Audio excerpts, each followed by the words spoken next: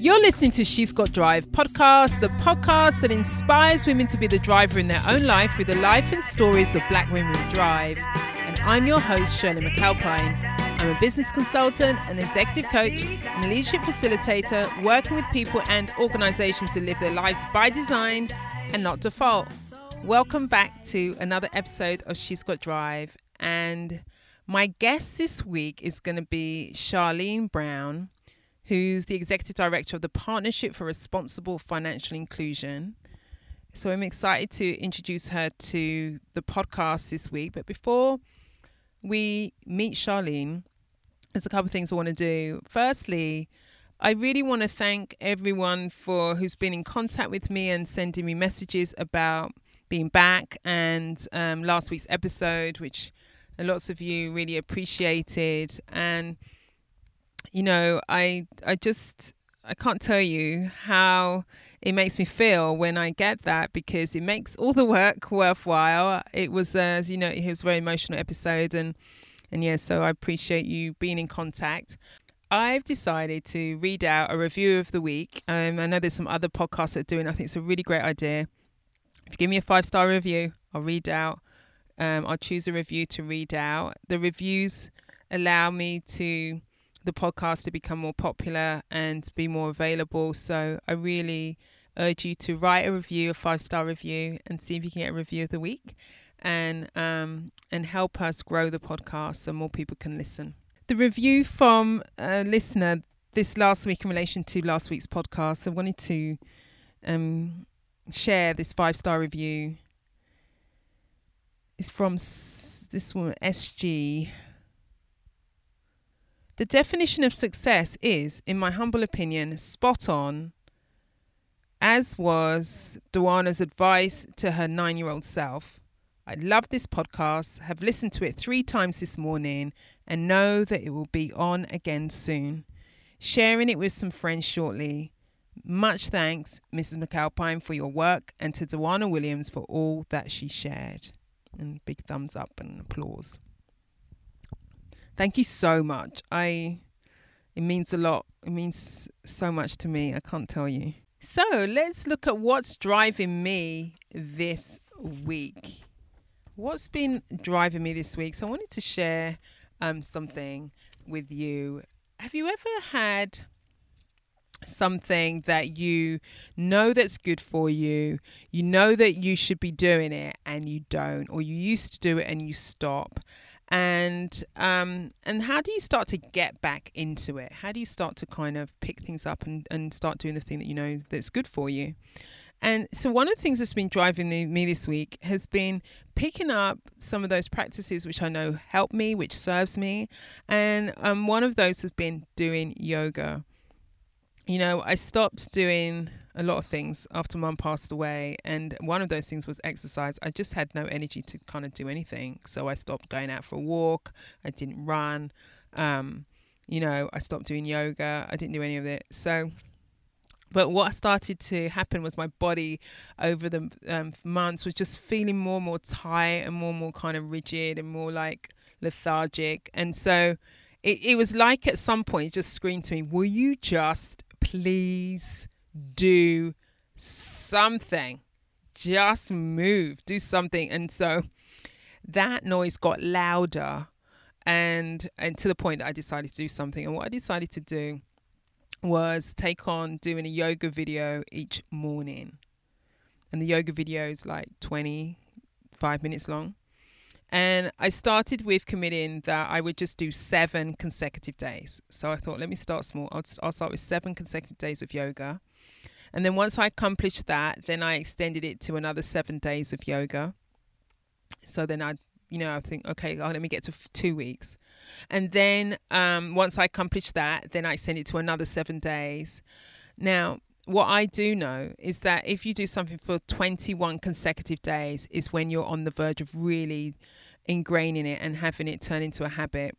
And so I needed to get to that if it was going to be a daily practice. So at the end of the 2 weeks, I added on, I committed to another 7 days. And as I was heading to DC last week, I was getting a plane I had to leave at 5 a.m. my house. So at 4 a.m., I was doing my yoga practice. That's what I was doing before I left. So that's never happened before, but that's inside of my commitment.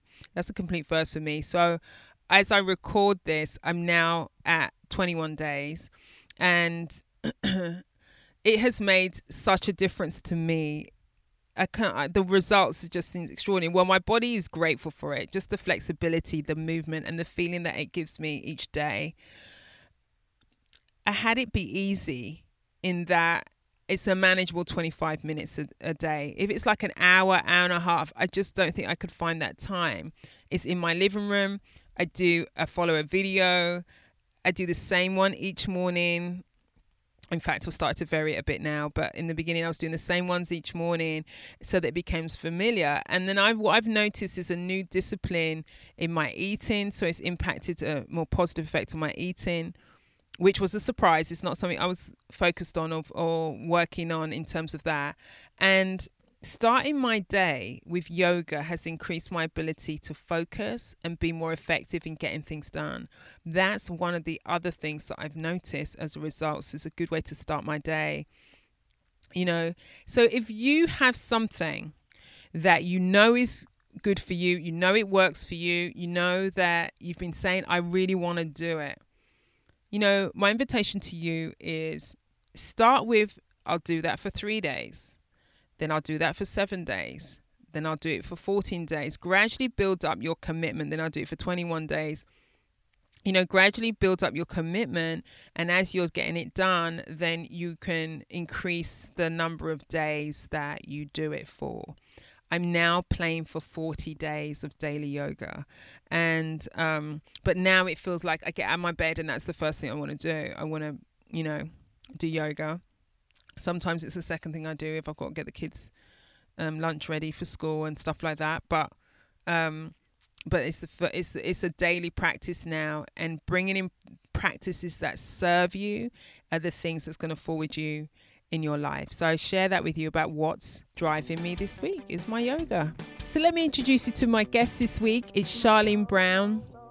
Charlene Brown is the Executive Director of the Partnership for Responsible Financial Inclusion. Previously, she served as a National Director of Oiko Credit USA, where she raised investment capital and provided development education on the microfinance and social performance to investors with more than $35 million in assets. Ms. Brown also worked with the Grameen Foundation, a member of the Partnership for Responsible Financial Inclusion, as a senior program officer for their Social Performance Management Center, where she oversaw projects for microfinance institutions in sub-Saharan Africa, Middle East, and North Africa. She's a graduate from Wellesley College and has an MBA from the University of Phoenix. I'm so excited to introduce you to Charlene, who's going to, as well as sharing obviously her journey in terms of her work, it really increases our understanding of about microfinance and the importance of that in the US as well as outside of the US. I give you Ms. Brown. Charlene, thank you so much for being willing to be a guest on She's Got Drive. Wonderful. Yeah, I'm really excited to be here and to have this conversation. Great. So I always want my guests to start by describing their work and bringing their work to life. So, and because the work that you do is really not what a lot of people come into contact with, I really think it's important that we get clear about what you do, and then and we can get into how you got into doing your work later. Sure. Yeah. So today I serve as the Executive Director of the Partnership for Responsible Financial Inclusion. And that brings together 10 really amazing organizations that have been at the front of bringing banking services to very low income populations around the world. And so my membership is present in over 80 countries through about 260 local partner organizations. And, each of them is obviously very unique in terms of the communities that they work, but their ultimate goal is to take people who have not historically had banking services or have been underserved by those services and bring them more into the system, because it's a really important part of generating strong economies. So you have to have a strong banking system. If you look at the United States, Canada, the UK, any of the European nations, we all have really strong banking services, which are really fundamental to our economies. So we're trying to do this in emerging markets. And most of my member organizations have been around for 3 to 4 decades. So they've been around for a really long time doing this type of work and really trying to, again, work with low income populations. And that's just really important to me. I originally am from the Caribbean and for years wondered about the journey that my family took to come to the United States and to better understand those issues, and looked at it when I was a student and realized that being able to play a role in this space would be an important part of my career. So here I am. Here you are. Wow. So I wanted to one of the questions that comes up for me as you describe your work is the difference between your work in the US, as you said, which has mature financial economies, right? And yet you do work. Your work is prevalent and needed in the US. And the difference between here and the difference to when you're working in some of the other developing countries. What's the difference? A huge absence of infrastructure, both physical as well as technical or technological. That often means that there are no brick and mortar banking structures in rural Uganda or rural Botswana, right? Mm-hmm. In order for you to even have some minimal access, you would have to travel long distances. So many of my groups go into areas like that and they bring the services to the people. And so that minimizes the expense of travel and so forth for someone who's really low income. Now, in the US context or any developed country context, you can basically sort of step outside of a building, look around, and you'll find a bank, right? And most of the places where we work, if you do that, you look around and there will be no banking structure, and you can walk 3 miles or go 10 miles, and there are still no banking structures. So the vast amount of differences has a lot to do with just the availability of those services. And oftentimes those services are viewed as services that are for wealthier people in those societies. Right. So the people who are at the bottom of the economic ladder really don't have that opportunity, right? So the way that you and I perhaps navigate our daily financial lives, you walk into a store, you're going to buy something, you go, oh, I don't have enough cash. Let me take out my credit card. People around the world don't really have that. The vast majority of the world's population don't have that simple, basic tool to say, okay, well, I can fill this short-term gap with the bank's money and repay that, in the next month, and I'm fine. If you don't have it, you simply don't have it, and that means that you go without. Right. So for a lot of my organizations, there's a very strong focus on poverty, not for all. Some of them are just simply about bringing banking services to low-income communities. But for many of them, it's about how do we remove or minimize the event of poverty, which reduces choices. Fundamentally, all of our decision comes to choices. How can I make a choice with access to a banking service, right? So that means I could potentially build a home, buy a home. It means I can get access to a vehicle. Maybe if I sell my produce in the local market, I can make 10 times more if I sell in the city. And if I had a vehicle, I could get there. So just small changes. And I have to say that in my experience working, I've done primarily most of my work in West Africa.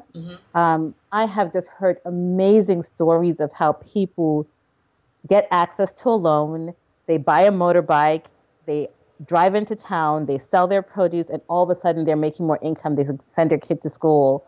Now they're dreaming of university education for their children. Right. So just the doors that opens up, right? Or if your child becomes sick, in most of these countries, there isn't any kind of healthcare system, and there aren't public hospitals where you can go and say, okay, well, I'm sick, you have to treat me, which is a right here in the United States, and at least stabilize me and then put me out your door. Right.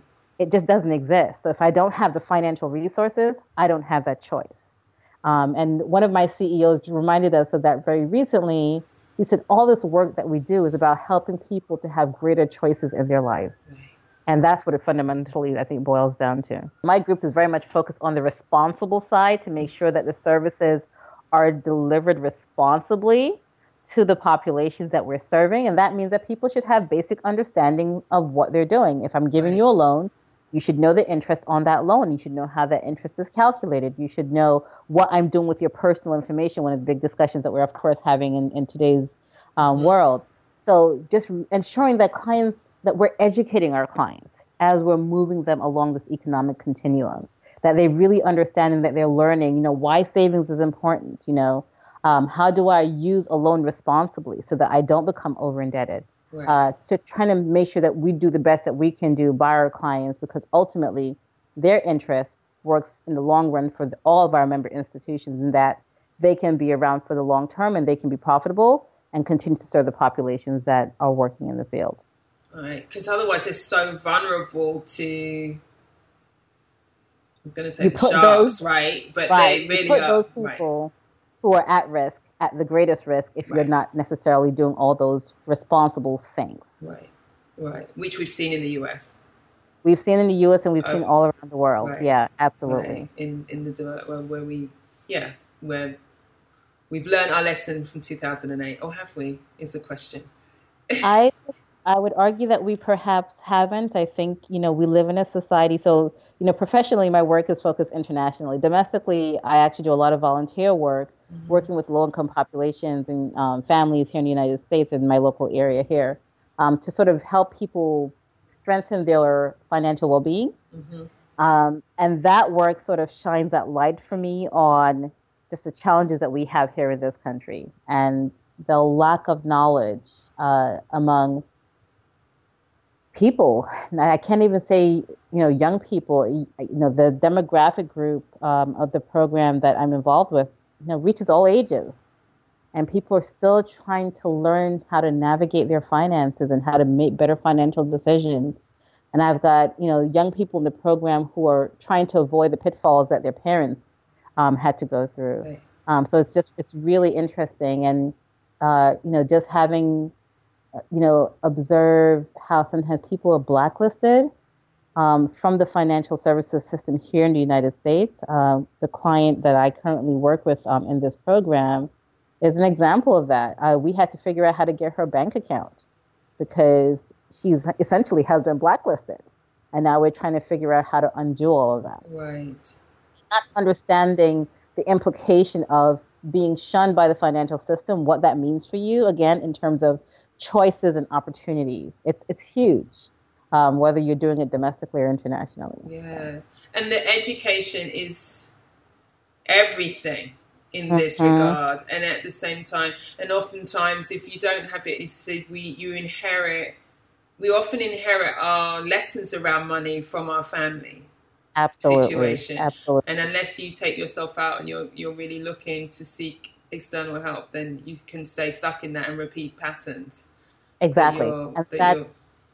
That's precisely what you see in many families. That the young woman I work with, she's a part of a mother-daughter set in this program. So the mother has a different financial mentee, and I have the daughter. And it is because they've both gone through this very strenuous financial process. They lost their home. They had to live in a hotel. I mean, these are real hardships. And, what it does and how it scars you as an individual and how it inhibits your ability to dream. Like, that's what we shouldn't be doing, right? That's just all the wrong sides of, bad financial products. And so now having to, teach her about, really how you think about credit and how to utilize her financial identity, because that's what it is, right? If you can be blacklisted through a system, it's because you have been identified as someone who isn't trustworthy of the system. Yes. And, teaching her the importance of savings and getting her to think about, 5 years out, what would you like to do? Where do you want to be? How do you see yourself? How do you see life for your son? Asking her these questions. And we've recently gone through an exercise and I saw her struggling. And it was really interesting because we had ran her savings numbers for this year, and she was really in awe of what she could save if she just stayed disciplined. And so I said, let's multiply that by 5. And so then she's like, wow, that's a lot of money. It would be a lot of money. And I said, yeah. So what would you want to? And then she could be able to dream. But I think she's been in such a space of not having that when I initially asked the question, it was like, why is she asking me this question? I can't think that far Right. out. But once I said to her, if we just stayed on this track, and the path that we have her on is actually fairly conservative because she's got breathing room in her budget. Mm-hmm. If we just stayed on that, here's where you would be. Now, what would you do? And then all the ideas start to flow out. And it was just, I was like, this is why we plan. And this is Yes. why we do all those things to build discipline in our financial lives and build financial health and resilience. So now now she's saying, well, what about retirement? She's asked, and I'm like, these are the good questions that you need to ask. Exactly. We're on our way. We're on our way. But the thing is, that I love what you're speaking about is now she's creating a future. She can step Mm-hmm. inside of a future Exactly. because when you are constrained with money, then you are literally living day to day and you're getting through your day and trying to Exactly. survive it. Versus now she's looking up and out, which is Mm-hmm. just so wonderful, so wonderful. But there's many people who are like, and it doesn't mean it isn't even connected to that they're not working or anything. People are working Right. and not Right. making good financial decisions, or working and can't make ends meet, or yeah, so, or got into debt studying. I mean, there's just a whole world out there, right? So Yeah. And having to, manage all of that. Exactly. it's a lot. You're really giving, and you give people back their life in that. Actually, is what I can hear. Yes, and that to me is, my doctor, my sister's a nurse, and she works with my primary care physician at the hospital. And so, when we go in, she's like, oh, he's like, your sister's so amazing. She's saving lives. This is the way he puts it. And, I often like, yeah, yeah. I create these new ways of people to think about, what they're going to do with their financial well-being through the organizations that I work with. Yes, I am saving lives. And You she's are. like, no, I save lives because she knows. Um, so it is quite funny. I'm like, yeah, that's one way of thinking about it. But even the ability to dream, if you can give someone that or help them to get there, in a way, you are actually you're saving them their future selves, right? Yes. And to me, that has so much power. Yeah. That Yeah. really has so much power, particularly for the next generation, and how they take it forward. Exactly. Exactly. And and in my experience of working with individuals, when we vision the future and where we want to be, that impacts who we're being in the current day, Yeah. because we're making choices about what am I doing that's going to take me towards that future. Mm-hmm. And once I do that work with, say, with my clients, it's also like, is this as a point of a decision, when you're at a decision point, it's like, is this thing you're about to do taking you towards where you want to be or away from it?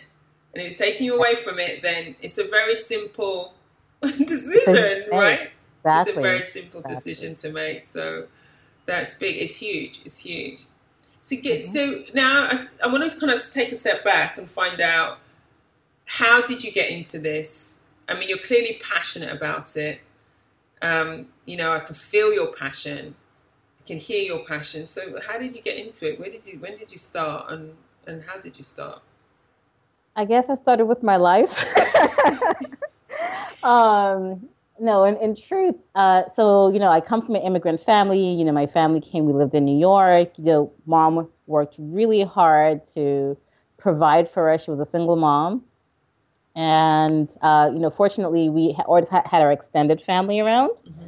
But it was not a childhood without challenges and difficulties. We had to, a time, when she lost a job or the economy was down, it meant very different decisions. Again, fortunately, I think we had the foundation of our extended family to sort of help us out at times. And for me, I was always sort of like, okay, well, why did we come to the United States? What was our family's history? And the more I learned about that and the decisions that my nation, Jamaica as a nation, made, and sort of the economic hardships that followed as a result of government decisions and what that meant for my family, I thought there has to be a better way. Like, and how do you become a part of that solution, right? Yeah. Uh, and so I sort of always sort of had that in the back of my mind. Like, I want to do something where I'm helping people so that they don't have to leave their home countries to come to a foreign land to make a new life. And as great as this nation is, it's a huge change for an immigrant family. And so I went into school and discovered economics. And then through economics, I discovered microfinance. And I thought, well, that's what I want to do. I want to do what this guy, Muhammad Yunus, and all these other people are doing.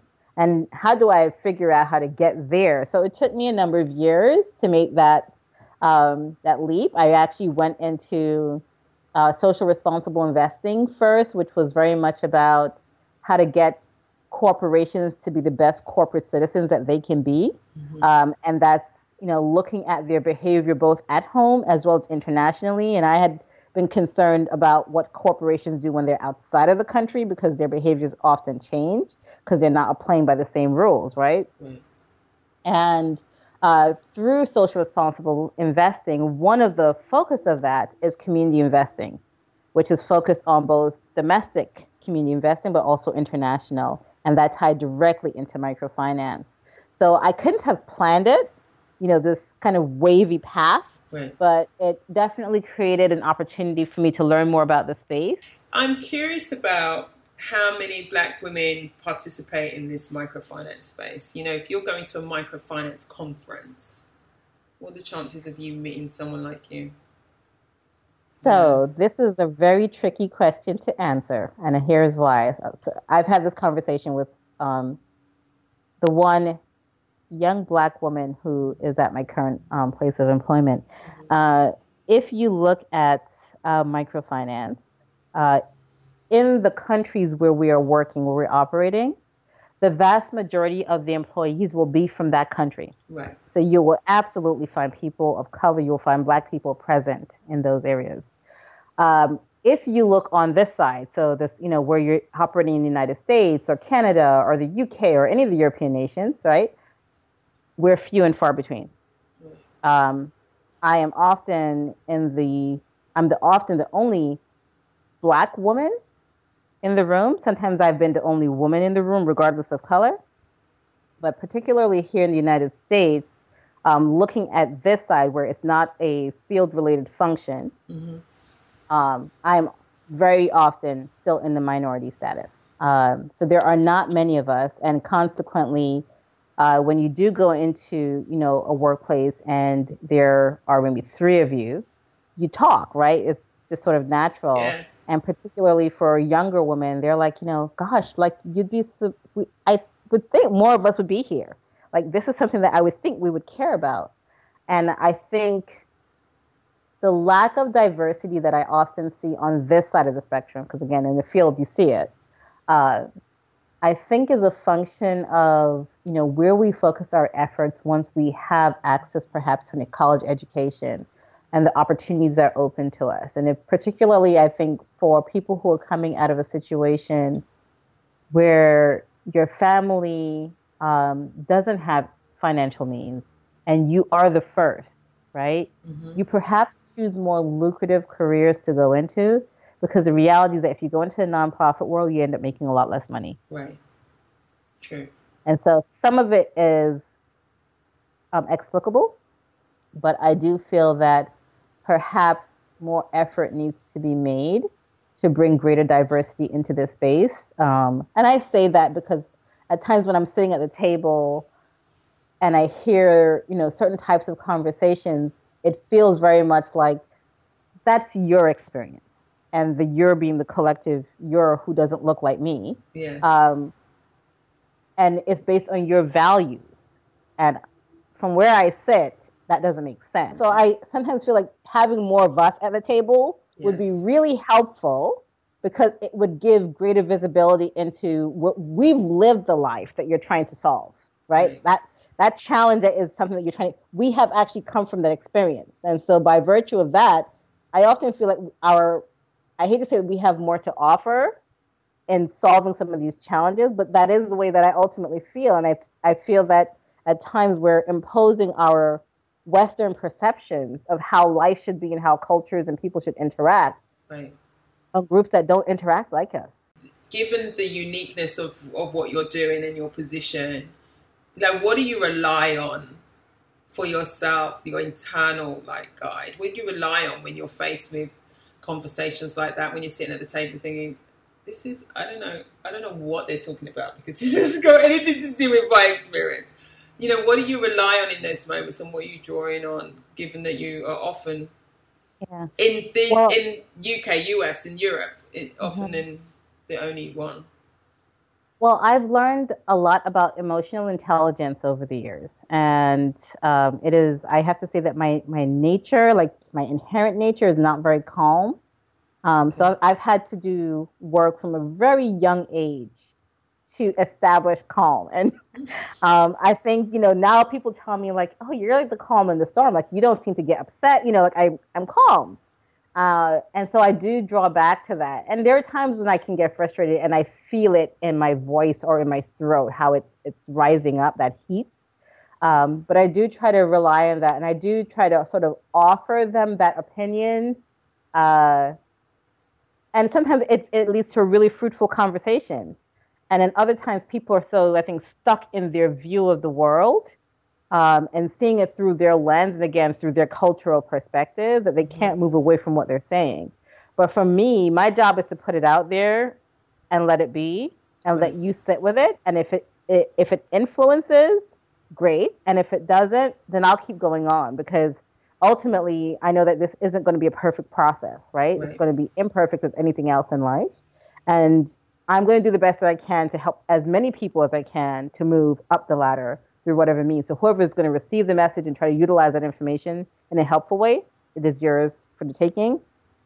And if you want to go down some other route, that's also your choice. Right. Um, you have to, I think, at some point realize, and I've come to this point in my life where I'm like, I don't control everything and I don't control everyone. I control me. Yes. And so I focus very much on that. I want to come back to your family, actually, and the influence that your family, your growing up, and your background had. You've talked about um, the direct correlation to the experience of being an immigrant family and getting curious about this whole area around financing. And we've talked about the wider community. I'm wondering, what were the kind of family lessons or family values that you live by today, that guide you, that inform who you are, that give you the drive that you have? Yeah. I was, of course, taught to work very hard for whatever I wanted. My mom used to have this expression. I think she still uses it, but not so much. And I'm going to say it as she would say it: "If you want good, your nose have to run," which basically translates into, if you want good, as in good things to happen to you, your Right. nose has to run.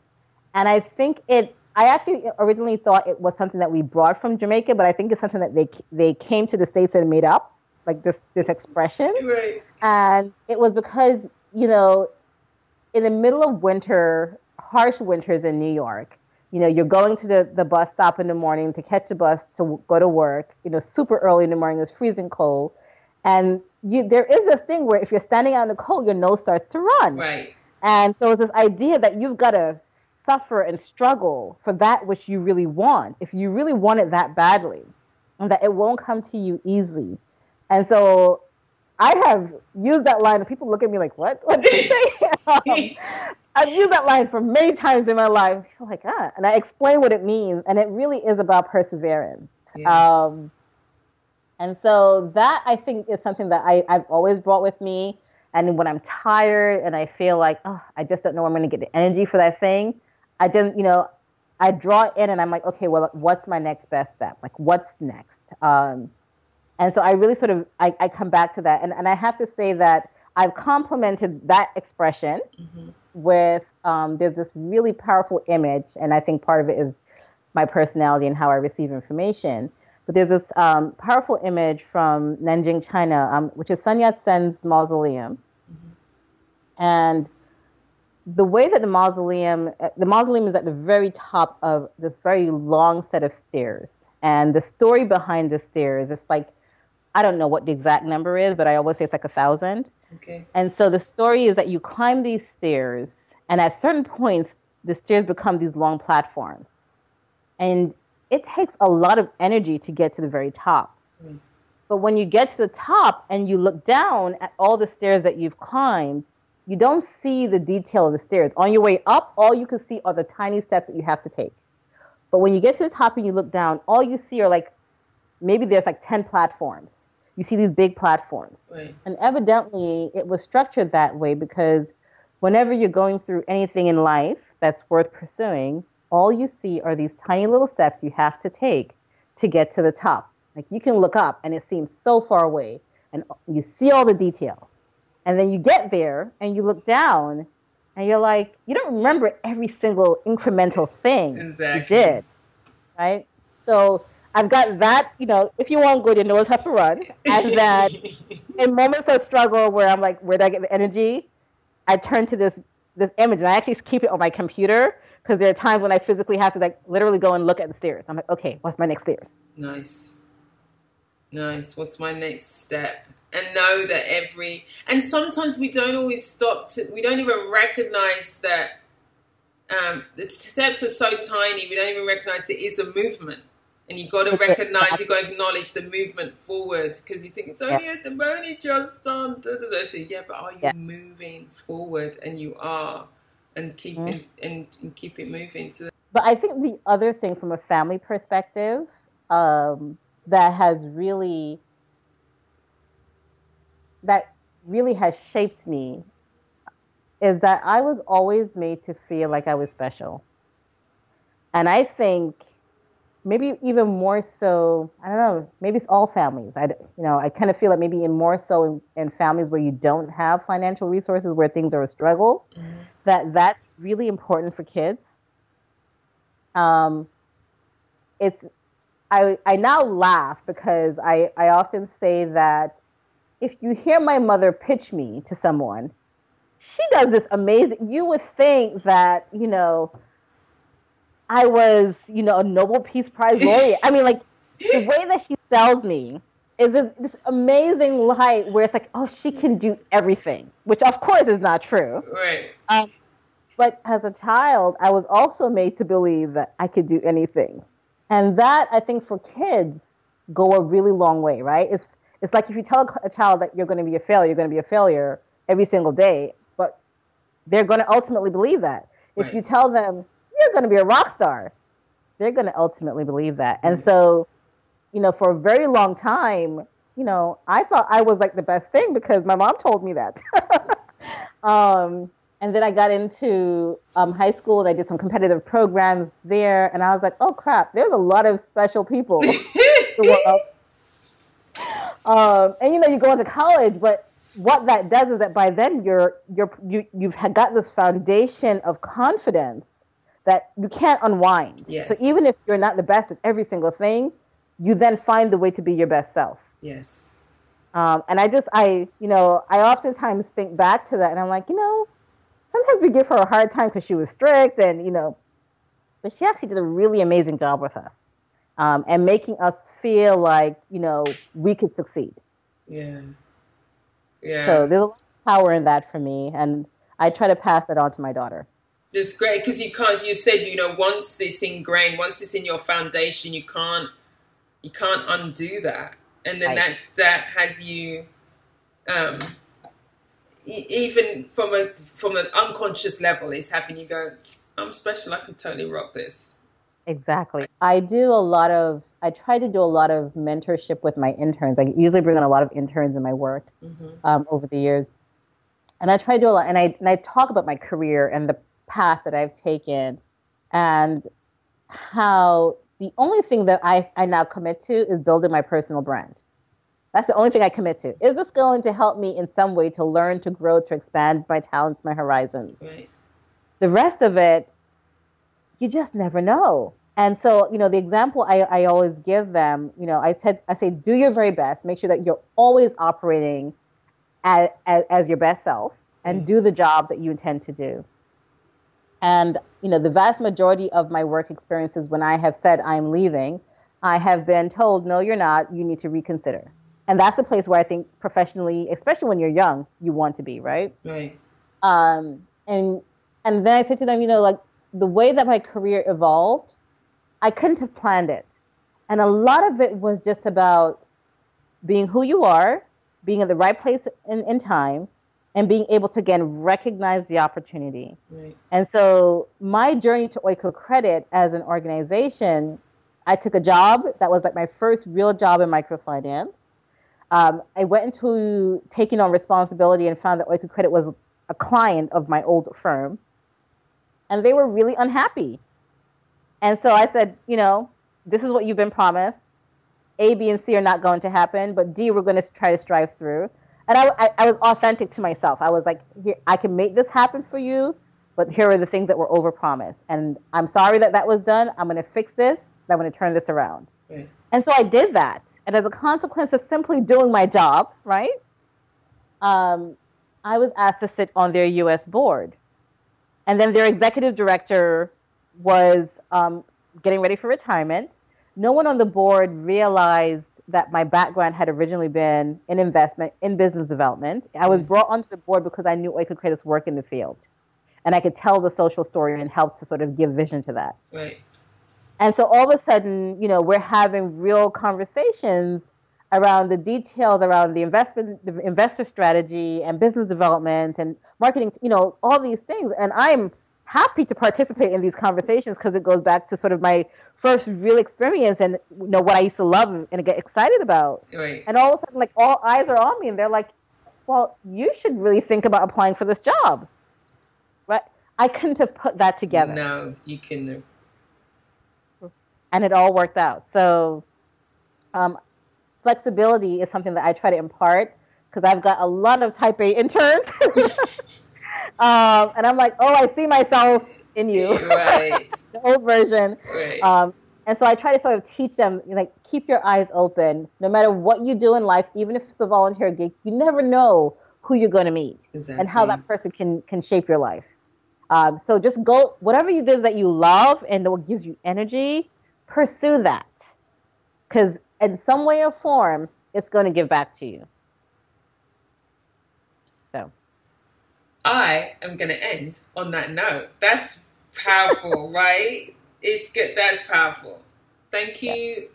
Yeah, that was just amazing. Thank you so much for... Well, thank you for having me. This has been a really lovely conversation. I'm glad I get to tell this part because I needed some energy today.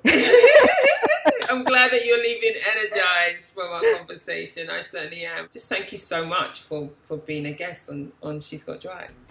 And thank you for having me. Thank you so much for that wonderful interview, Charlene. It was just so great. And now we move on to courageous moments. Charlene, I wanted to ask you, what has been a courageous moment for you in your life? I took off about a year from work to sort of step back and give myself some time to think about what I wanted to do. Mm-hmm. And, of course, that meant giving up a job that was very secure. I remember my mom kind of lecturing me at the time. I was in my mid-20s, mid to late 20s. And so I had, a job in the investment world where I often came home with the town car if I worked late at night. And I traveled to work, in the U.S. Mm-hmm. And, for us as an immigrant family, I had arrived, right? You have a nice, secure job. It pays you well. You're treated well. What more could you want? Right.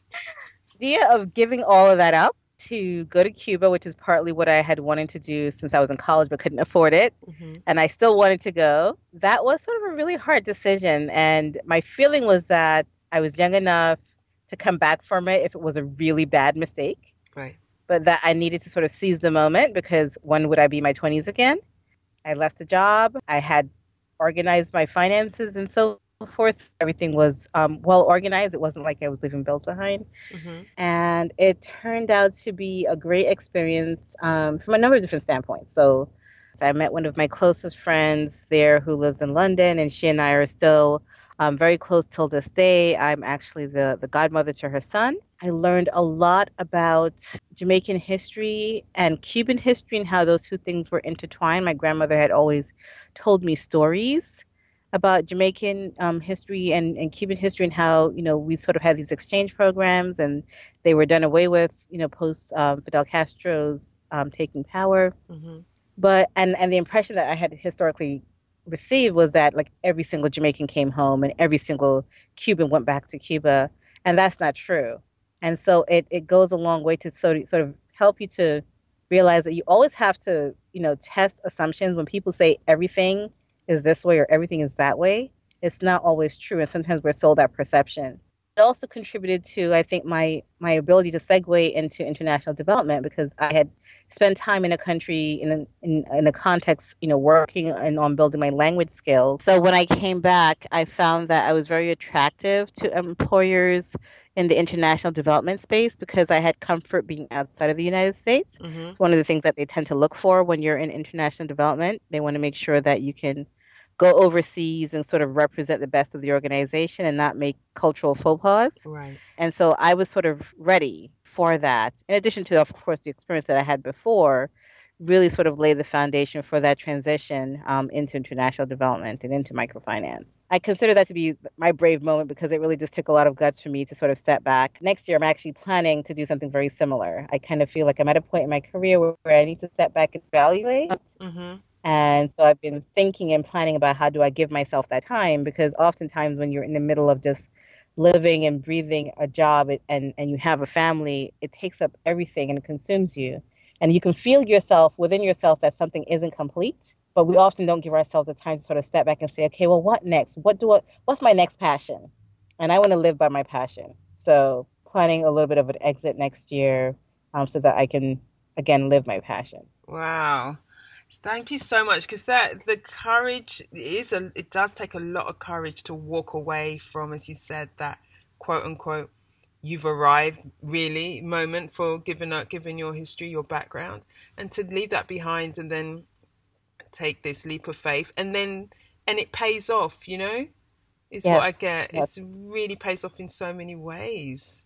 Yeah, In and so you many can't ways. always see it. And I think that that's important, that sometimes you do have to walk by faith Mm-hmm. and just be open. Yeah. And I think that's something that as women we struggle with, but more broadly as a society, I think it's something that we struggle with. Right. Yes. Yes. I do believe that these moments of courage, as I talk about them as heartfelt moments, the moments where we step forward on behalf of ourselves or on behalf of others. And I do feel like that there's always a gift in there, and we don't always know, as you say, what the gift's going to be until we come back, maybe. Exactly. Till after the fact. But thank you so much for sharing that. Okay, so we're now going to move on to the Shirley, I have a question, which is the part in the podcast where I answer a question from a listener about their life, or how they are taking on their life, or an action, as if I was their coach. Now the truth is, if I was coaching you, then what we'd be doing is that I'll be asking you more questions than telling you. I've been finding out more and inquiring, because the wisdom is in my client. But this is an opportunity for me to share perspective in terms of the questions that you might be holding. And so this week's question comes from Sonia. And Sonia's question is, when you're making a transition in your life and something that you want,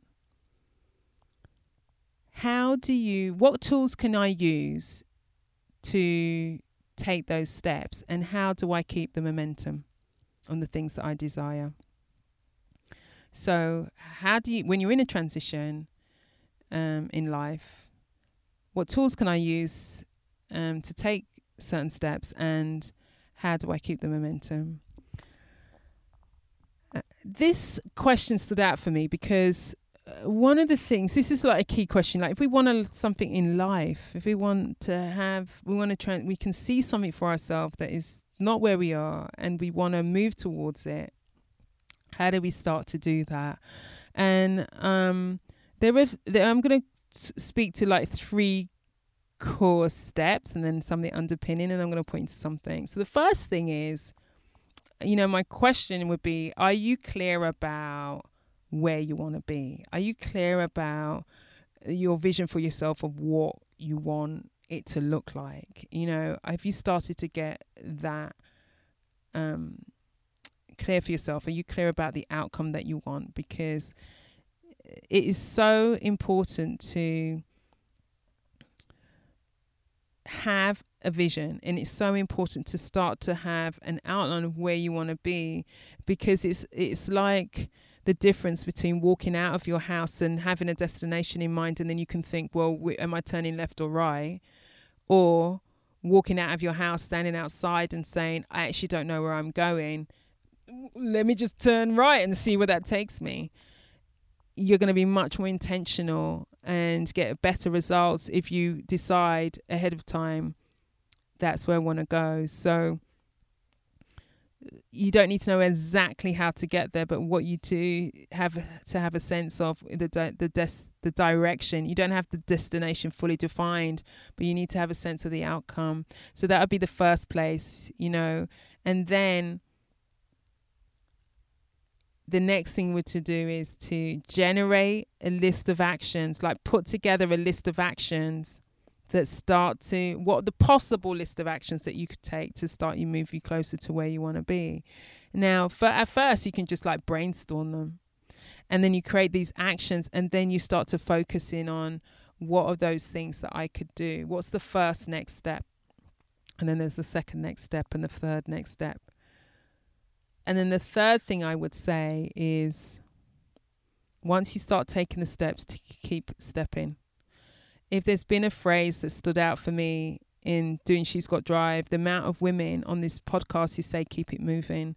And that is one of the most fundamental things, if we're going to get to any momentum, is you take actions and you keep taking actions, and you're taking actions not looking for the result. You just taking the actions that would move you closer. If I do this, it's a step forward versus a step back. So you keep taking those actions. I mean, there is an element of trust in it, but at some point you get to a place which I call magic, and that's momentum.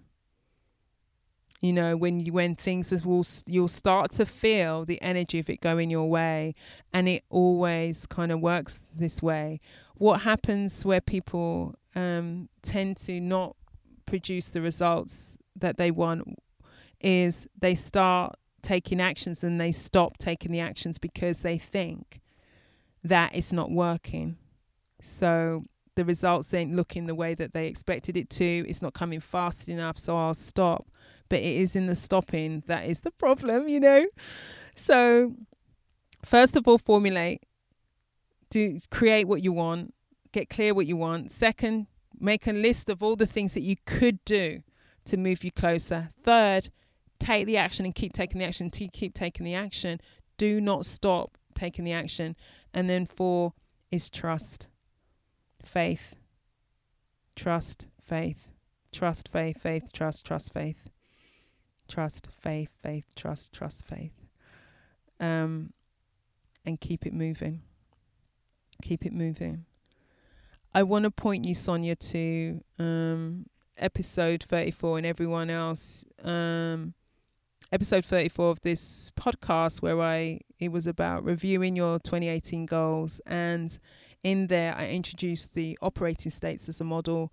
That is a fantastic model for causing results in your life, and in there was a free PDF as well. So I'm referring to that because it's such a great model. It's not mine. I didn't design the model. I've just kind of pulled it together, and I've kind of reduced it so it's more user friendly in the way that I've put it in the PDF. Have a look at that and see what you do with that, and then good luck with causing your life, right? Good luck. I hope that you've been inspired to shift gears in your own life. You can hear that with Charlene, the strength of her commitment to people being empowered around their finances, and how that purpose is really driving her in her work and leading to like unpredictable opportunities in her career. Like, those are the kind of magical moments where you're in your purpose and then something shows up for you that is totally aligned with who you are, and then you can step into it. I'd love to hear from you. Please send me your reviews, Send me your messages. Let me know what you're getting from She's Got Drive podcast. Head over to iTunes and rate and review the show. 5-star reviews will get a shout out in the next episode. And also you can contact me at Shirley McAlpine at Instagram or my website, shirleymcalpine.com. The links are in the show notes for that. And I really appreciate everything that you say and send to me. I really do. She's Got Drive is produced by Cassandra Voltalina. The music is by the awesome all-female band Blonde. The song is called Circles. And until next time, go well and stay well.